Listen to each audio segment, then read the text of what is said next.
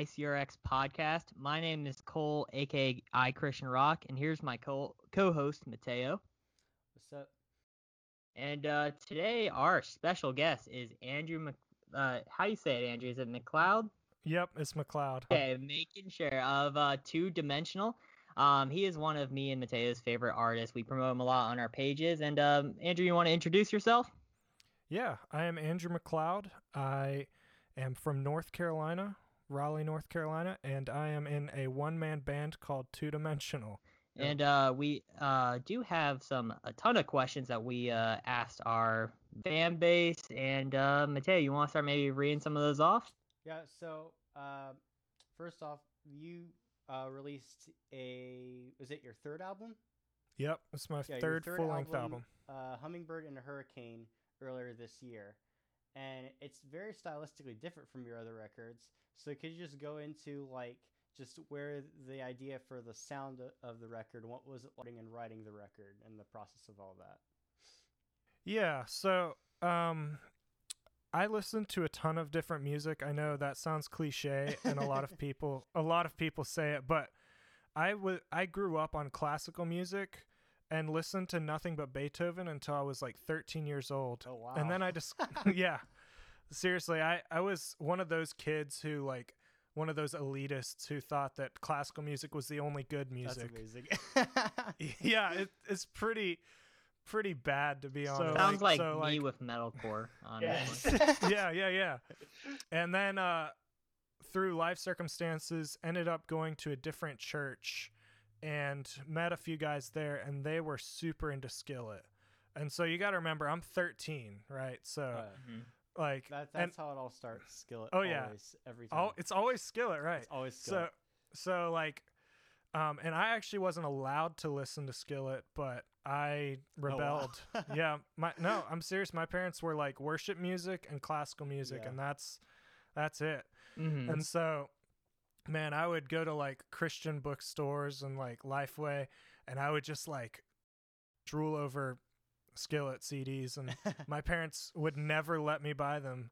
Yeah. And of course, this was back when it was CDs. Oh yeah, right. So I've had a lot of memories of going to Lifeway and going to the CD section and picking out Skillet or Switchfoot or 1000-Foot Crutch. Oh yeah, no, anything of that 10-year-old me would have listened to. I would go over there, just Lifeway, and get CDs for those bands. Oh yeah, dude, that was such a huge part of my life. And so I remember calling my dad one day because I was at Lifeway. I was like, yo, can I please get a Skillet album? And he was like, no. And I was like, well, can I get a Disciple album? And I had never listened to Disciple, but it looked cool. It was Horseshoes and Hand Grenades. And I was like, dude, it's Disciple. Come on, that's straight out of the Bible. And he was like, sure, you can get a Disciple album. And I got Ballad of St. Augustine Place. Yeah. No, it was Watch It Burn. I got home and played Dear X, You Don't Own Me, and they were like, oh, that's decent. And then Watch It Burn played, and they took that CD away from me, and wow. said, we'll decide if you can have this CD. So eventually they decided it was okay. And so for the next 5 years of my life, I listened to nothing but Christian rock. Just if it didn't have loud guitars screaming, huge drums, I wasn't going to listen to it. I thought it was horrible.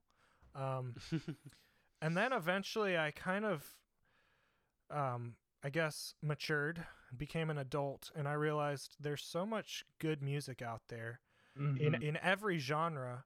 And I think my problem with a lot of pop music and hip hop music was I was being fed the bad music on the radio, you know? Yeah. Mm-hmm. But right about when I was 18, I was introduced to Kendrick Lamar, and that just opened up my world.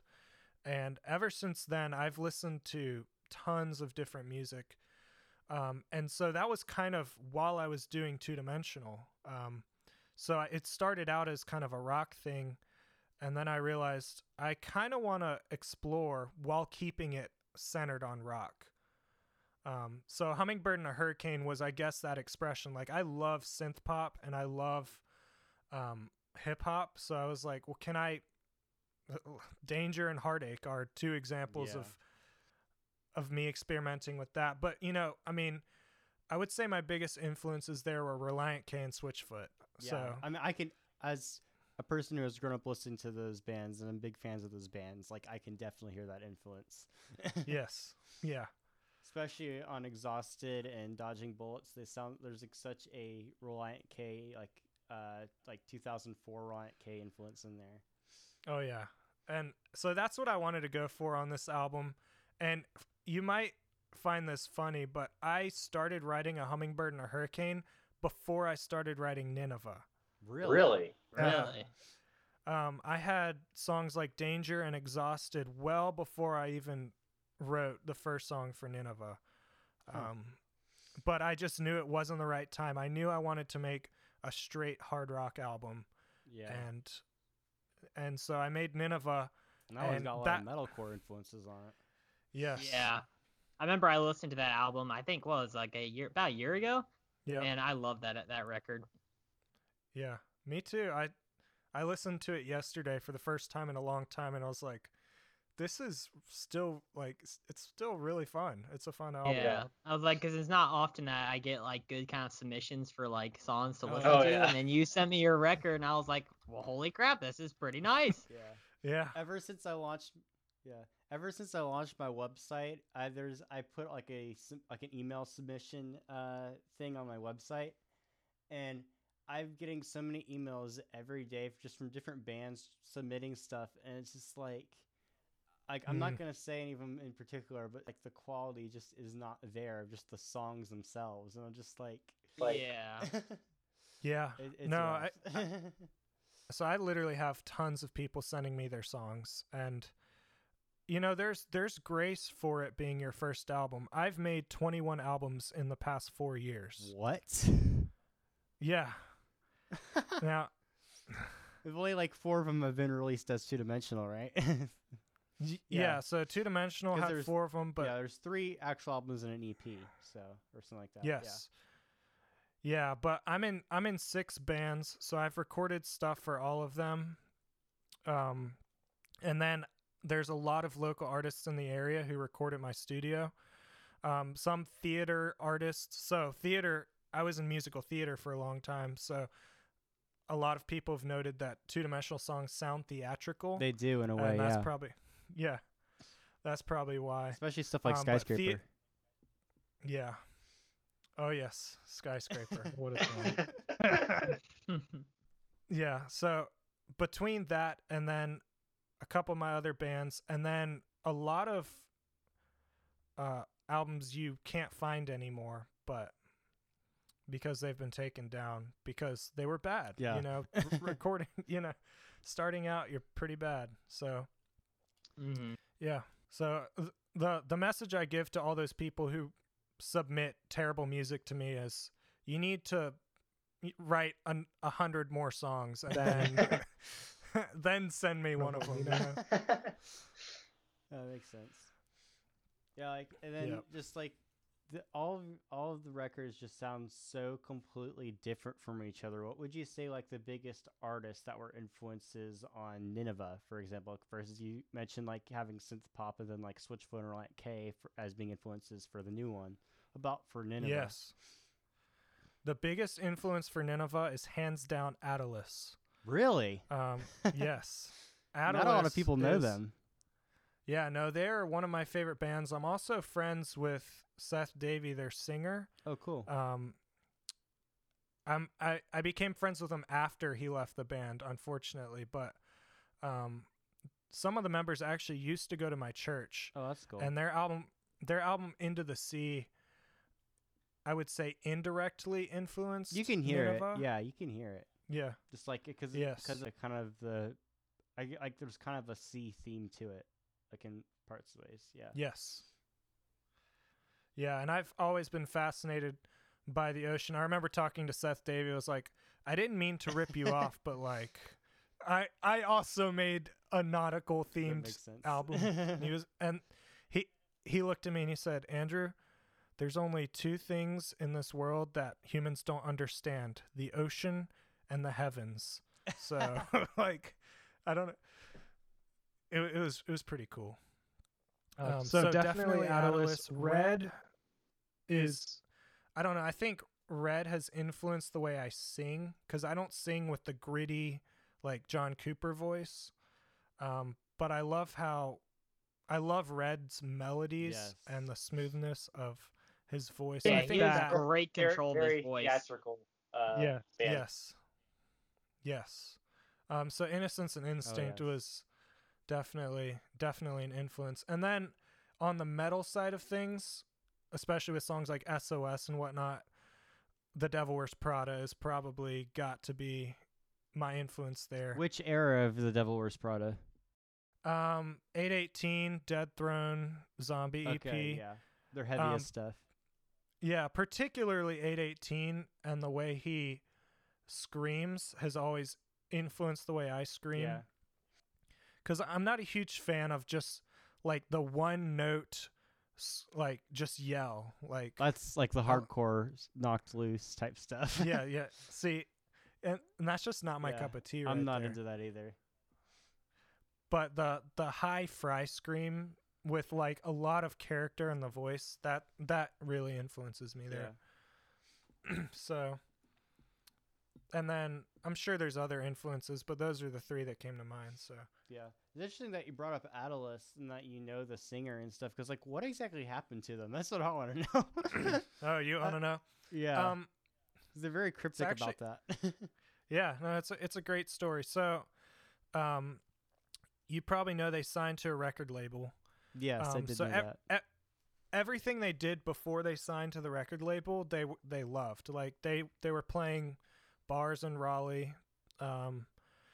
They would play church events, and so everything was kind of local, and they were pretty big in the local scene. And then I think it was Face Down found them and was like, "Yeah, we want to sign you for Into the Sea." So they did that, and then once they started touring, they realized it wasn't for them. Yeah. Or at least some of them. So a few members left, and then Seth Davey, I don't want to speak for him, but I think he kind of lost the whole glamour of being a musician. And he's a very deep thinker. Yeah. So he was mostly the lyricist. Yeah, that makes sense. As well as the singer, but he's always loved writing. So, and he's married and has, I think, 2 kids now. So it wasn't the lifestyle for him. But he writes children's books now, which are pretty cool. Yeah. Awesome.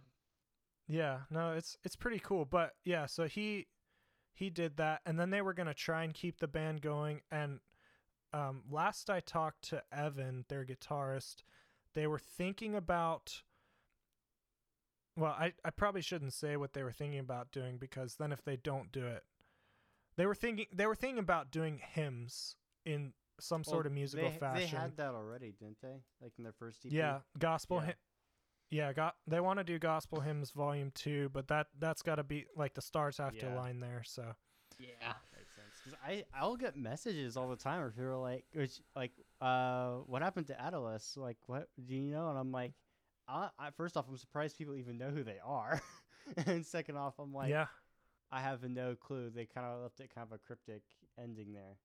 That makes more sense now. But fun fact, Seth Davey attended the first and only 2-dimensional concert that has ever happened. Yes. Wow. It was pretty bad. So, but there were a lot. At least have a mosh going. Did you at least have? Well, this was before Nineveh came out, so none of our songs were heavy enough for a mosh. And then all of those members left. So that's how it became a one-man band. Yeah. 2-dimensional, like Disciple has three bands, right? Mm-hmm. Like you got 1.0, 2.0, and 3.0. 2-dimensional is currently on 4.0. Which is pretty funny. One for each but release. We actually, yes, this is kind of news, but we actually have a lineup. Oh, really? Right now, yes. I have a dedicated drummer, a dedicated bass player, a for sure guitar player and a maybe guitar player. Interesting. So, yeah. But we're hoping to do shows when things open back up. So cool. Are they like going to be official members or just like members for the shows? I haven't gotten that far yet. I kind of want to do like promo pics and photo shoots with all 5 of them. I think it would be kind of like Beartooth, where you have the 4 guys, but Caleb Shomo does most of the recording and whatnot. There's 4 or 5 of them, and then like Shomo just does everything, and then like himself in terms of the recording. But then I'm sure they have some sort of writing influence on the actual records themselves. But as far as the recording process, that's all Shomo. Oh yeah. I don't know. We'll see what happens. We'll see how. I mean, we all have full-time jobs. One of my guitar players literally has a full-time job, and he's trying to get his 4-year bachelor degree. So we're all busy, but we all want to do music. So yeah, he'll find a way to work it out. Yep, for sure. And so I have faith that will come to fruition. I've always loved the recording side of music more than the live side of music, but I recognize that you have to play live. Yeah. So. I mean, like, I like recording and live stuff, but I think I probably prefer the live stuff just because, like, the energy, especially when you have, like, a crowd that's actually into what you're playing, you have energy going. And just when you're on stage, it really is a very different experience than when you're on stage and nobody is participating in anything. So, yeah. Yes. Yes, dude.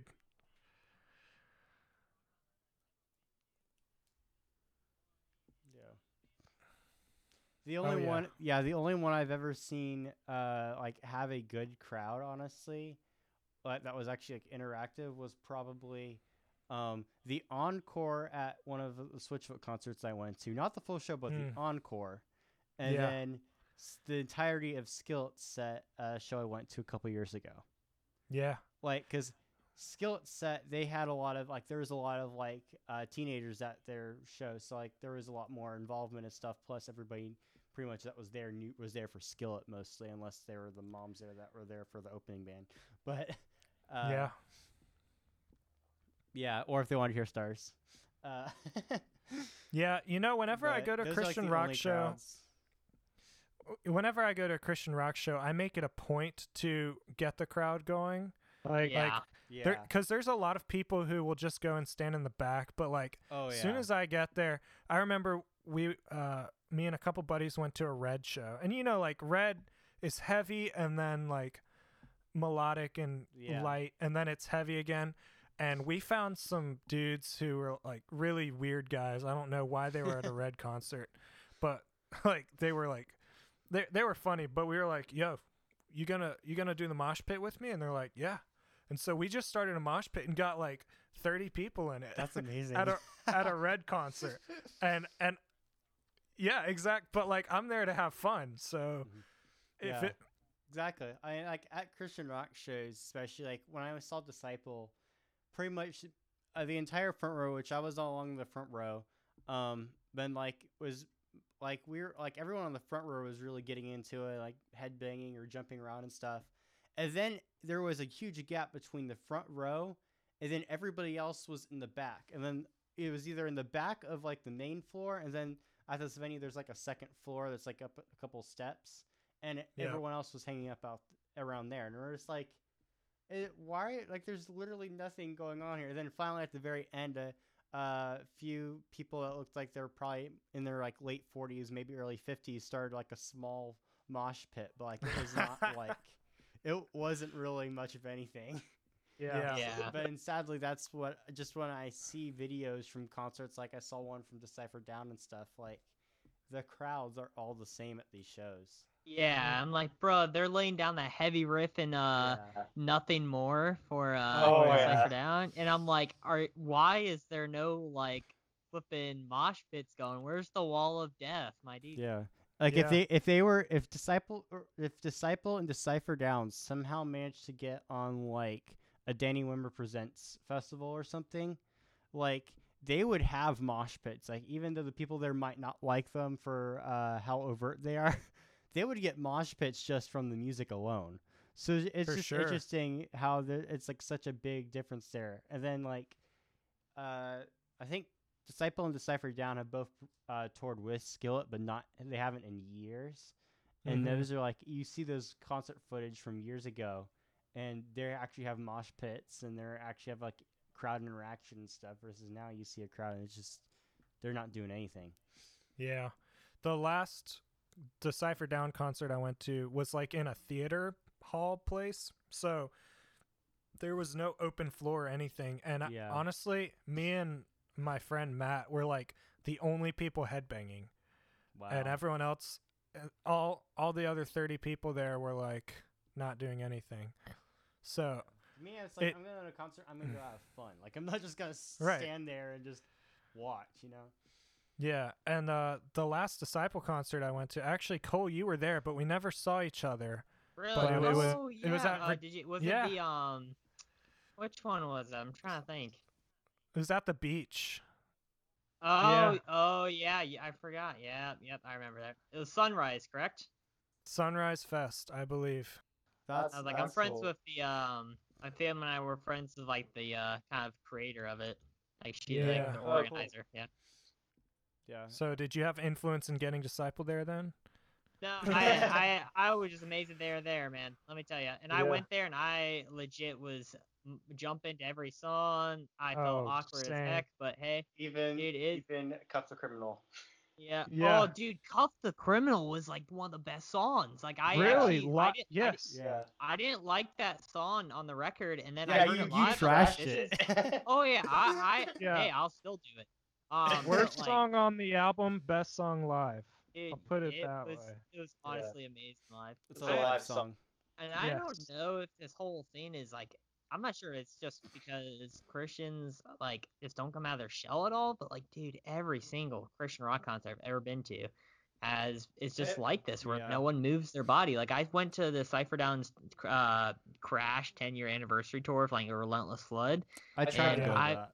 Yeah, and I was just amazed. Like no one went up front. There was probably like 50 people there. I was up front, and I just felt so awkward being by myself because there was like a 10. I'm like, are we social distancing? Like, what's going on? There, like this was even before the pandemic, so I was like so confused. But like, it's just such a weird thing. Yeah. I even stayed after that to like help tear down the set and stuff like that. And it's just crazy how much work they have to do for such a lazy crowd like that, man.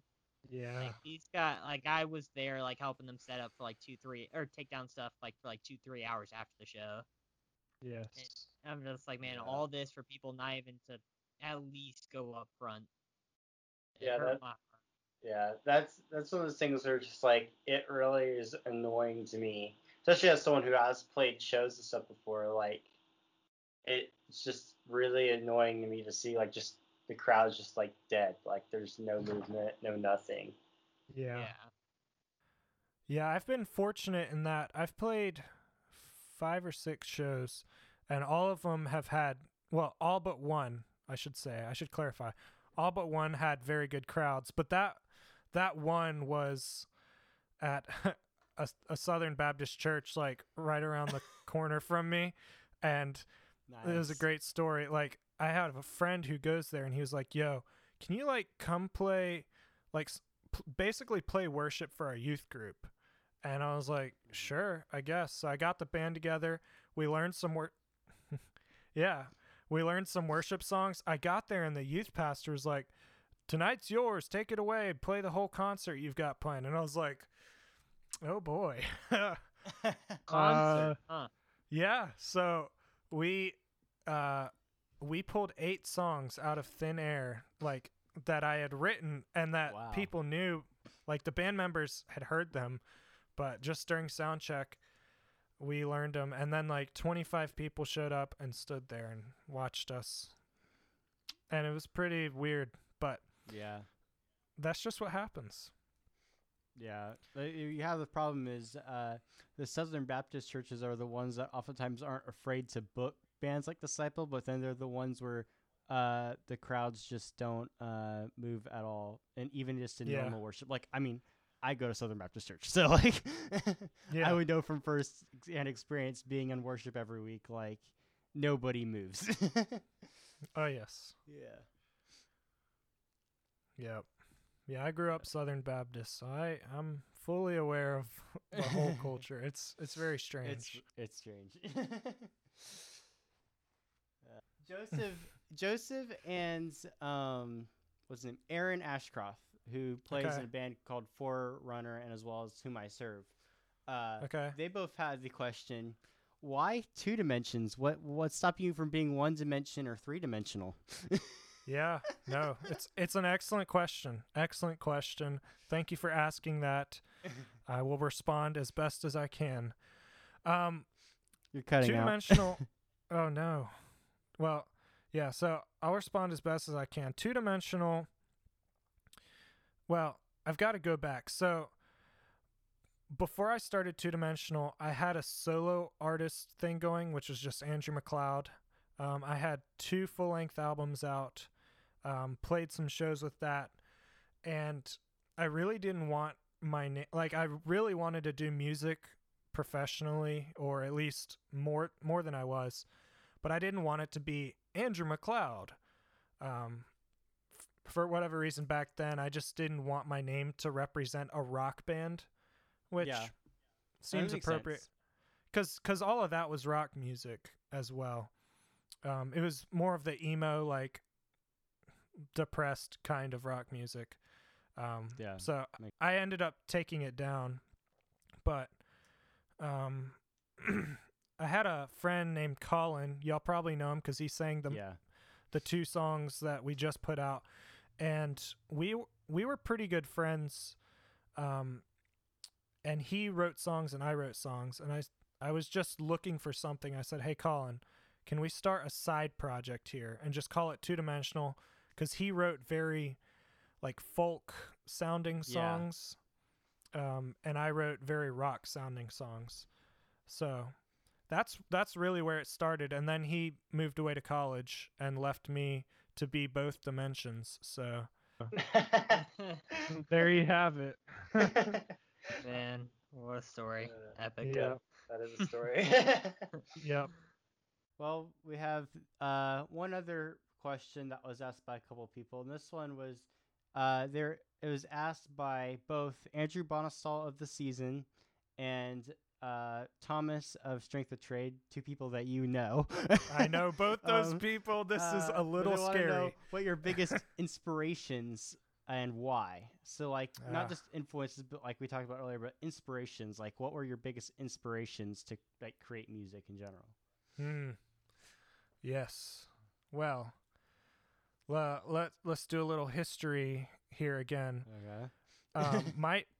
My dad is a piano major, and he was a worship leader. So from a very young age, he played piano a lot in the house. You know, Chopin, anything from Chopin to Beethoven to... That's where the classical came from. Yeah, for sure. And I remember being 5 years old, and I asked my dad, "Can you teach me how to play piano?" And he showed me how to play Jesus Loves Me with one finger, just like, Jesus, you know, that whole thing. And I actually played that for a piano recital that year. And I messed up like half the notes anyways, but people clapped, and it was just like, wow, this is so cool. I got hooked on it. So I was 5. The very next year, I played Furry Elise. Oh, so wow. I was 6. 6 years old? Yeah. The next year, I played Moonlight Sonata by Beethoven. Wow. That's a huge jump. Yeah. Very huge jump. The next year, I played a Chopin Nocturne, his second Nocturne, and then the Pathétique Sonata by Beethoven. I was very, like, it had to be Beethoven or Chopin. I wouldn't play anything else. But I also started writing my own stuff. Literally, like, I just love to make stuff up. And so I guess my first biggest inspiration was Beethoven. Like, which sounds weird, but like I was so inspired by how he was deaf and yet wrote some of the most beautiful music I'd ever heard. And I was like, I can do that. And I've always played by ear anyways, so a lot of those songs, I would have the sheet music, but I would listen to it and then play what I heard. So that's how I learned too. Like you can put up tabs or sheet music, whatever, but like I'll just use my ear. Yeah, for sure. Yeah. Yeah, I can read it, but my ear is better than my sight reading. So yeah. So Beethoven was my first influence or inspiration. Was it influence or inspiration? I can't remember. Inspiration. And influences. Yeah, so but Beethoven was influences, so he was my first inspiration. And then Disciple was my next big inspiration because especially lyrically too, I'd assume. Oh yeah. Yeah. Like you're how cutting out unashamed. Again. Yeah, I think I'm back. Yeah, you're back now. Like they're just so unashamed of the message they have of preaching Christ, and to this day they're still my favorite band. For that reason, like, so that was a huge inspiration, and I just knew that I was being called. Like, I had this feeling like I have this gift. I don't know why I learned to play piano by ear at age 6, but I'd better use it, right? And then Reliant K and Switchfoot, man. Like, I know I say they're my influence for Hummingbird in a Hurricane, but the charisma of John Foreman has always inspired me to like do something like that, you know. I got into music when I was like 4 or 5, so like I was really young like you, but like I didn't start playing. Like I didn't start playing. I could start taking lessons when I was about 9, but I didn't really get into it for a few years, really. Like, but like the main inspirations for me to even pick up a guitar in the first place was John Foreman and Seth Morrison. So like, you can say all you want about those two people nowadays, but like, there's something about them that really like they inspired a lot of people to pick up instruments and stuff and write songs and all that. For sure. Yeah. And so it's kind of interesting because so many artists I look up to have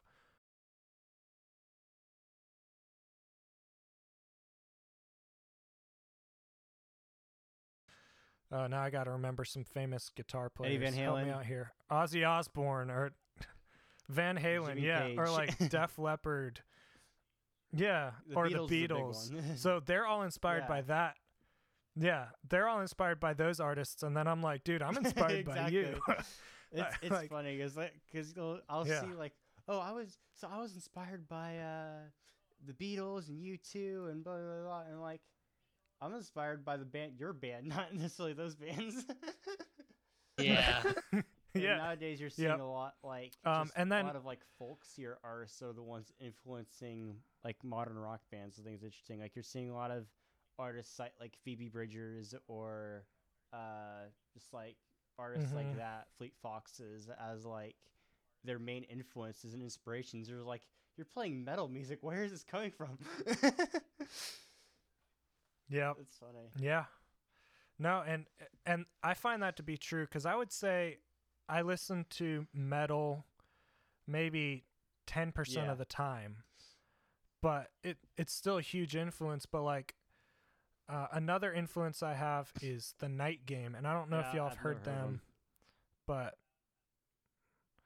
you should check them out because his songwriting is he's probably the most influential songwriter I've ever listened to.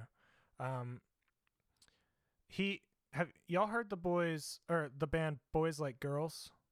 Yes. Yeah, I have. Yeah, yes. One really big hit. Yeah, right. So this is the lead singer of that band. Okay. I might have heard that then, actually.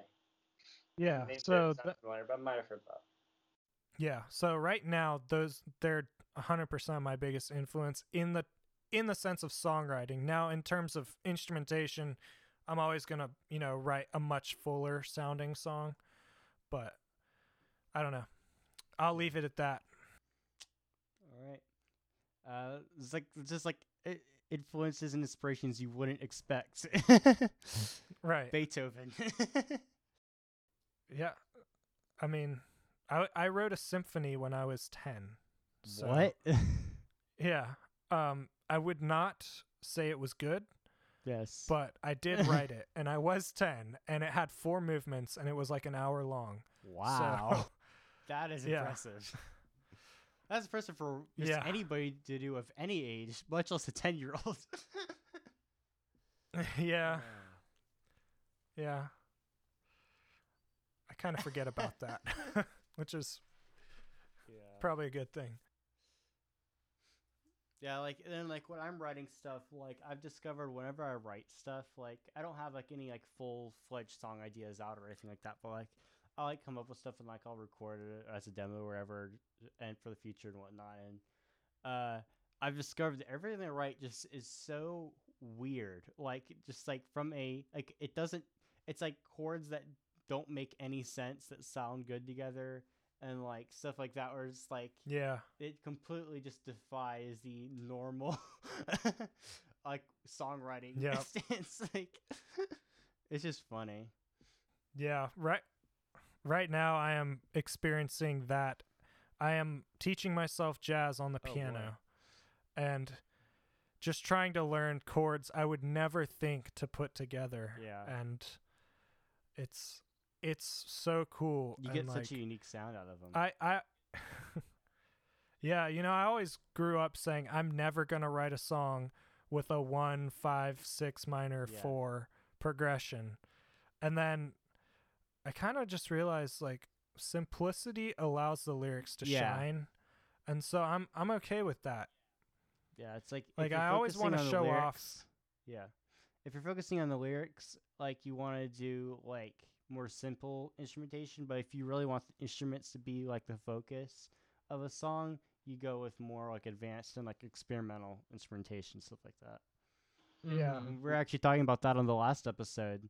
I don't know if you listened to it all or anything, but the last episode we were talking about just like how there's a art form to simple 3-chord, 4-chord songs that can really push, Yeah. that can really get your attention, but also really push the lyrical content of what is being said, like onto your like into like what you're thinking about at that moment, sort of thing. Versus, there's a lot of just simple chord progression songs like you were just mentioning, and they don't have that same ability, sort of thing.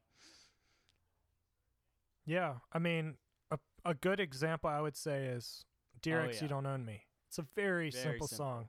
It's very lyrics, powerful. and that it has a huge, like, just massive chorus that's like Yeah, super chorus catchy is but not huge. cheesy, you know? Yeah. I mean, like, I love massive choruses. Like, ones where it's just, like, the tension builds in the pre-chorus, and it's just, like, explodes practically, but, like, doesn't sound cheesy Yep. by any means, just is, like, a great, catchy chorus that will get stuck in your head, sort of thing. Like, I love those types of choruses. Well, not to toot my own horn or anything, but that's probably why you like Probably. Exhausted. That chorus is really good. Because I'm in the yeah, I'm in the same boat. I like melody is the most important thing of songwriting to me. Lyrics come second, honestly, to melody, because if you don't have a good melody, Oh, good yeah. lyrics aren't much. Yeah, and in that my- tells Yeah. you a lot. I mean, look at the top 40 right now. Like, look at the top 40 songs in the entire world. Yeah. None of them have great lyrics, but do they have really catchy melodies that get stuck in your head or whatever? Even if they annoy you, they get stuck in your head, sort of thing. And it's all because of the melodies of them all. I had one more thing to say real quick. Yeah, Exhausted. Real quick, going back there, I rewrote the melody to that chorus over 20 Really? times, and the lyrics. Yeah, a lot of the songs on the album I rewrote and rewrote and rewrote until they were perfect. But Exhausted, yeah, that I probably spent 50, 60 hours just Wow. writing for it. So So I'm really Yeah. happy with how it turned out, obviously. Obviously. Yeah. Like, and I mean, there is a saying that true art is never finished. It'll always, especially in music, you'll like listen to that same song 5 years later and go like, man, I should have done this, or oh, I should have put this chord here instead, Oh, or yeah. put this lyric here, you know. And that's why you see so many Oh, bands yes. go back and revisit songs when they do re-release them for like anniversaries, and they'll like completely change lyrics or chords or whatever. Yeah. Oh, yeah, I felt that temptation. Like, my first album, Freedom and Slavery, when it came out, it was the best thing I'd ever done, and now I listen to it, and I'm like, Yeah. I should have done different. Like, wait. So I literally probably even last night, I was just sitting there thinking, should I remix that whole album and just, like, make Well, it sound better? Beartooth No, just did that no. actually, like yesterday. Today actually. Really? Beartooth did what now? Yeah, they just released today a remix and remastered version of Aggressive with entirely done by Caleb Huh. Shomo. Really? Yeah, they just released it today. I listened to some of it. I think there's parts of the old one that are better than the new one, but parts of the new one that are better than the old one. So it's kind of difficult. They're very different sounding. I'm kind of interested. You notice a lot of things you didn't notice in the songs before. However, I think the vocals Yeah. sound very raw. Like you can hear the individual layering and like all the multiple takes and stuff in the vocals. It's interesting. Yeah, I really want to listen to that now because Hated it's one of their most popular songs. Yeah. And I've always hated the mix on it. Yeah, The- I've the always mix- hated the mix yeah. on that album. Like that, and I Yeah. think that's why they remixed it. I think the way it's remixed, it's a lot louder because that was one of my biggest issues with the album was that if you compare any song from that album to any other album of theirs, the volume is a lot lower on it. And then just the mix of it's just very weird. And the mix is still kind of weird on the new one, but like it's definitely has more aggression and energy behind it than the old one did. Yeah. I want to get y'all's quick takes on the new Beartooth album real quick. Okay. Wait, what do you mean? Like which new one? Like Disease or the brand new one? Disease. Okay. Yeah. I So- loved it yeah. personally. I was I like, really and liked that's not my style. Like, I'm not really like if they're considered alt rock, what would you consider them, Mateo? 'Cause Oh, they're I'm- hardcore they're punk. hardcore They punk. call Are themselves they that hardcore hardcore punk? punk. They're not Okay. all rock. They're not Yeah. Okay. I was like, it's not really like my style, but like I got hooked on it just because I was talking to Josiah Prince, and he was like, "Man, I've been so addicted to that album," and I'm like, "Yeah, I'll try it out." And yeah, I was addicted to it. I didn't realize how good of a songwriter Caleb Oh, yeah. is, Oh, and yeah. I think that was the main thing that hooked me. Plus, they have really catchy choruses that aren't like annoying or cheesy. Yeah. It just seems like he had a Yeah. lot of charisma, especially with the songwriting. So Oh yeah. I mean, I would honestly say that the reason Attack blew up the way they did was because of Caleb Shomo, not because of Stick Stickly. Yeah. Like he was the keyboard player in that band, and yet just like there's something about he's the most famous member of that band by far, besides maybe Austin Carlisle. I'd say Like, Austin's probably more Austin famous. probably a bit bigger, but Caleb Shomo's like it. I mean, everybody knows him in the industry now in terms of the rock industry. Yeah. And they're really blowing up now. But I think Disease. So Disease came out right when I was first starting to get really into metal. Actually, like it was one of my gateway albums. Yeah. Like that sounds weird because like I mean I know so much and stuff from all the different like styles and decades and years and stuff of metal, but like I didn't really get fully into metal. Like I'd started getting heavier with my taste for years, but like I didn't get fully into metal until about 2018 or so. And the title track of that album was what hooked me on them. And then eventually when the album came out, like I really liked like Used and Abused and Clever and songs like that, and Manipulation, like songs like that. And I think parts of it, I think Beartooth has never exactly had the greatest mixes. Yeah. They've never had the greatest mixes, and I think that's intentional. That just kind of is the hardcore thing. That's where that comes from. But I thought like some songs just don't sit well just because of the way they're mixed. And I feel like if they were mixed, it would be better songs. But I mean, they are the way they are. I would probably give it about a 3.5 out of 5, which is probably like a good album, like not like spectacular, but like a really good album. I mean, I like Disgusting a lot more than Disease. Yeah, I was like, I'm gonna try and make it quick so I got into Beartooth on their first album, Disgusting, and I really, really loved that whole album, like just from start to finish. It's a great very album. good album. Yeah, and then Aggressive came out, and I was so hyped for it, and like I basically forced myself to like it because I think the first time I listened to it, I didn't like it at all. But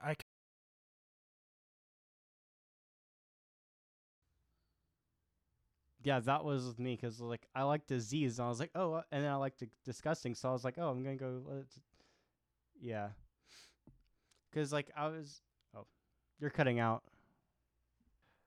So basically, yeah. So I basically forced myself to like Aggressive, and then I think Caleb Shomo is a great a great songwriter, but his lyrics have gotten so repetitive on me now. Oh yeah, repetitive. Like, I'll agree very with that. repetitive. Just go through Especially his on songs. that album. Yeah, just go through his songs and count up how many songs have the word sick, disgusting, disease, or like I don't know, something pertaining to an illness. Like it's all of them. It's literally every song. Yes, every song. Especially on Aggressive though, like Yes. that was like that album because I had heard Disgusting and Disease and I hadn't heard Aggressive, and that took me a long time to get into any songs from that album because of the mix mostly. But yeah. and I still think that's their weakest album, but I like a lot of the songs from it now. But like the lyrics, it's like every song has a reference to an illness, and is all about basically how he was not the most likable person in high school. Like that's the entire the entire album. It's just like every single song. And you're just like, wow. Yeah. Not much like differentiation between the lyrics of each song. You're about to make me go listen to Beartooth now. Gosh darn it. Yes.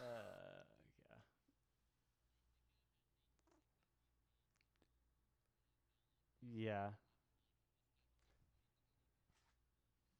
It's not like Skillet.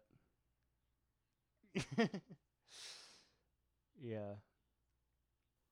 Also, arrangement wise, I think that was my biggest gripe with honestly everything after Disgusting was it is intro, verse, chorus, breakdown of some kind, chorus, ending. Literally, you can pin every song to that. Whereas, like, my favorite song by Beartooth is, I'm going to blank on the name of it. I Have a Problem. It's the best Beartooth song. Yeah, that one's my favorite, too. That is the best one. They will never top that. He'll never top it. And I think the biggest reason is it's not the standard arrangement. It has no structure. It has no structure, and it's just him screaming, and it's awesome. Yeah, exactly. What are the plans for Two Dimensional in the future? I know you mentioned you're starting to have a band together now and stuff like that. And you did a lot this year. Like there is a lot this year. What would people have to look forward to with Two Dimensional in 2021? Like album releases, shows, whatever. Yeah. So obviously it's hard to say for sure what's going to happen because COVID is making my life very difficult.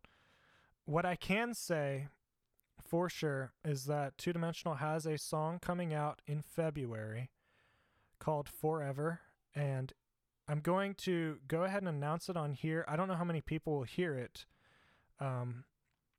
but Andrew Bonestall from The Season is featuring on it. Yes. Really? Yeah. That's That'll be awesome. sick. I love Andrew. Dude, that's Yeah. awesome.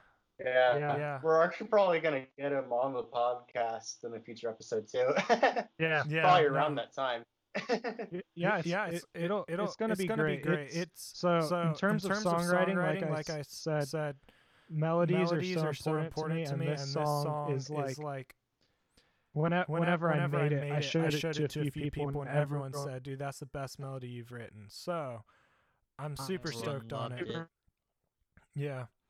I think with Two Dimensional, I'm gonna take a little bit of time and figure out what I want to do next, because I'm so inspired by so much, but I want to keep it rock. Like, I don't want to go straight synth pop, kind of like Between You and Me, which was an experiment. I want to figure out how I can do something really cool that's still rock, you know? Yeah. You don't want to be the next Bring Me the Horizon who just completely makes the entire pop record out of nowhere. No. So I think this year my main focus, I plan on releasing several songs, if not an EP, this next year.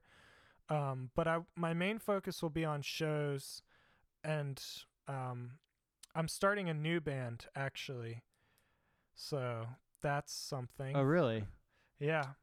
Does it have a name, or? It does have a name.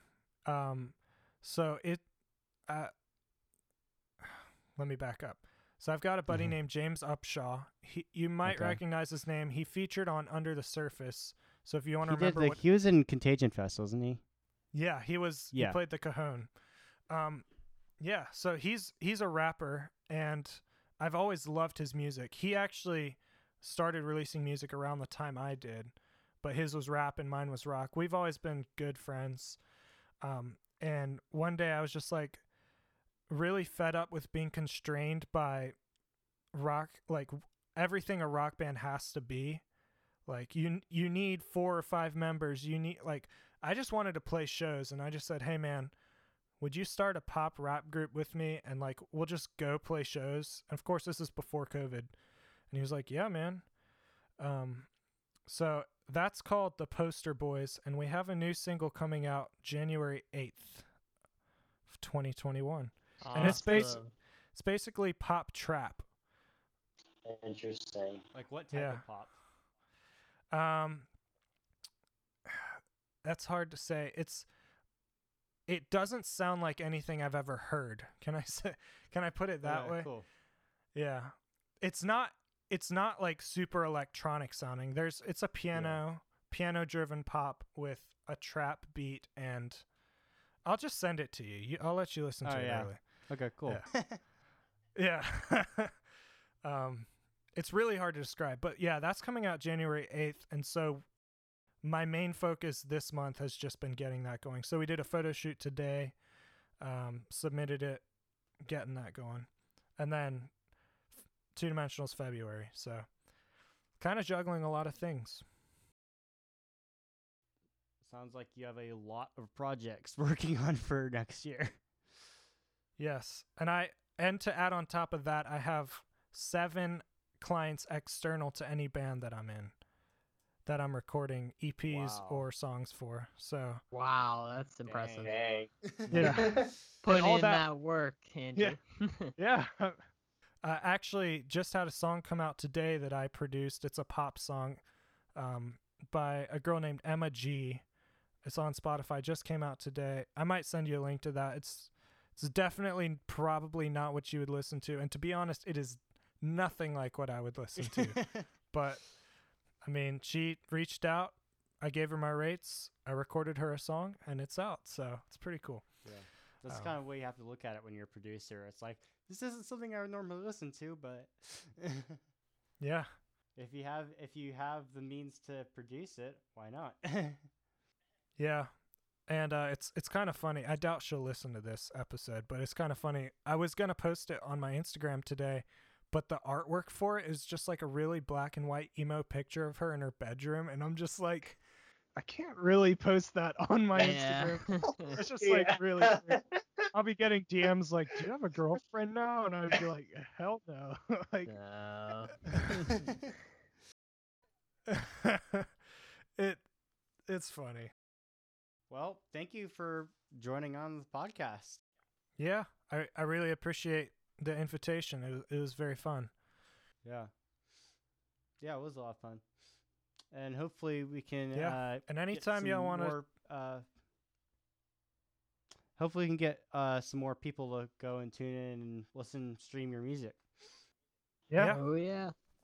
I really appreciate it. Y'all have helped a ton with the playlists and just helping me get the push out whenever I release something. It's super awesome, and I really appreciate it. Yeah, we appreciate you making some good music, keeping the scene alive. So yeah. because there's not a lot of bands I would say right now that are like super active. I know like in the Christian metal scene, that scene's doing really well, but like kind of the Christian rock scene just in general is not really that active. It's very few bands, so you're very refreshing to hear. You're not active. Yeah. No, it is really interesting to see a lot of the proclaimed, like the Grizzly Awards, for example, a lot of the proclaimed biggest artists in Christian rock have like 2 albums, and they're like 9 years apart or something like that. Yeah, and like they'll nominate like, even though I know Disciple released like a deluxe edition and stuff like that, and they did a live concert, but they'll be like nominated for Artist of the Year. I'm like, but there's bands like Nine Lashes who, their songs haven't been great, but they at least they released 5 songs. They made a comeback, It's like, and Red, who dropped the entire album released this year. Yeah, like they only released like 1 or 2 new Disciple songs with the deluxe edition and stuff. I think the problem with the Christian rock industry is we try too hard to be like the contemporary Christian industry. Yeah. Because it used to be contemporary Christian used to include rock and then excluded rock.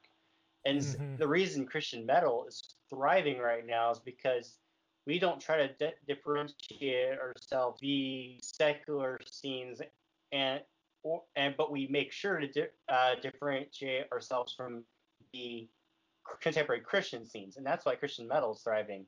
Versus Christian rock is constantly living under this bubble where it's like they're just underneath contemporary Christian. They're in their shadow of contemporary Christian because their record labels are owned by Capitol. I mean, Rockfest is actually a subsidiary of Capitol.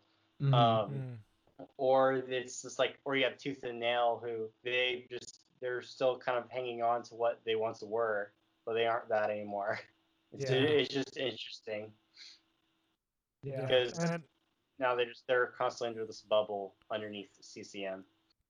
And I'm gonna be honest, A Hummingbird in a Hurricane was kind of inspired by that. Like, I just started to realize the Christian rock scene is dead, and I don't want to like leave it to die per se, but I want to I don't want to be stuck in it. Like, I want a way out. And so Danger, I think, and I know y'all's feelings on Danger.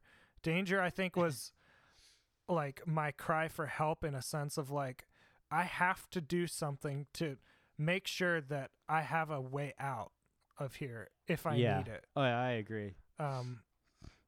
And so a lot of the experimentation on that album was just like, I'm not going to allow people to put me in that box, because it's the crab barrel analogy, which y'all might recognize from Finn McKenty if you watch him. It. Like, I don't want to be stuck in there. Like, so even though Christian rock is my favorite genre and I'll always listen to it, I don't want to allow It's definitely dying. Yeah, it's dying. It's dead or dying. I will say it seems like there's a lot of new artists, and a lot of artists are starting to finally come back or start up, that are starting to get some more traction. And I do think like me and Cole's pages have helped a lot, but still, like, you still just like notice there's a lot of artists that are still just like not there, like in terms of they're not really successful or making any money off of anything by any means. So it's interesting. And like there's, I'm not gonna name any names, but there's one band that they had a couple singles and they started to get a lot of traction, and then realized that they were investing all this money and all this time and all this effort into the Christian rock scene, only to realize that the top people in the industry can't even make a living off of their own shows or merch or songs or anything like that.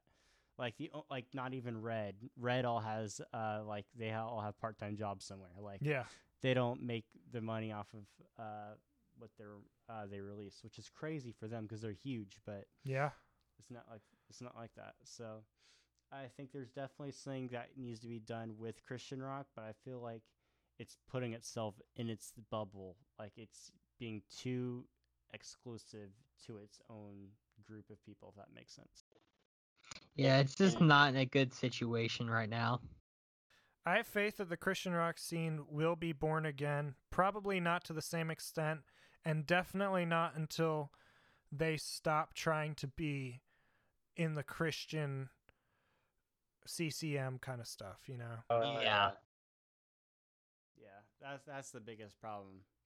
And then not only that, but it's the same problem you have with a lot of these 2000s bands that really just tore off of legacy tours because everybody knows their one big hit song. They'll just promote that song for the rest of their lives. Yeah. Like, I mean, just like bands like, say, like Boys Like Girls, like you mentioned, or Hoobastank or whatever, they're still raking in like thousands and thousands and thousands of dollars just off of the streams of those songs alone. And Yeah. they'll do tours all the time of legacy tours and stuff with different bands from the era. But like they're in the situation where they'll just keep using that song for everything, and no matter what they release, they're still just gonna. It's that one song. And that's what you see a lot with like Fireflight, for example. Unbreakable. Unbreakable just now hit like gold or whatever, but that's basically they're still kind of riding the wave of that song specifically. Yep. Yeah. Well, And it's not helping we keep getting duds for the like albums and stuff from Christian rock bands too, the big ones. so It Oh, was hard to so nominate hard rock to albums of nominate the rock year. albums of the year. dude, it was tough. I didn't nominate Fireflight just because I'm like, man, I wanted to, but just no one was asking for it, and I tried listening to it. I was struggling. I was like, I know that they tried, but man, it's just Christian rock is such a weird thing. But we could save this also for another episode. Maybe we'll have Andrew join us for another one. Maybe. I would Maybe, love to. I would love to join you for an episode just to talk about the Christian rock industry. Like, Yes. it's we fun. we need to do something like that. Like get like Mary Nickel or Justin Forshaw or something on here, like people that are like the leaders of the industry or something. Yeah. Well, cool, guys. Well, I just want to thank everyone for listening to the iCRX podcast today. Please make sure to follow Andrew on Instagram at 2Dimensional Band. That is 2Dimensional Band. And then make sure to follow Mateo and I, which Mateo's Instagram page is Christian_RockX. And then I am iChristianRock. Just make sure if you want to follow us, do that, like some of our posts, and also make sure to share this podcast on your story. So thank you guys for watching. We'll see you next time. Bye, guys. Bye.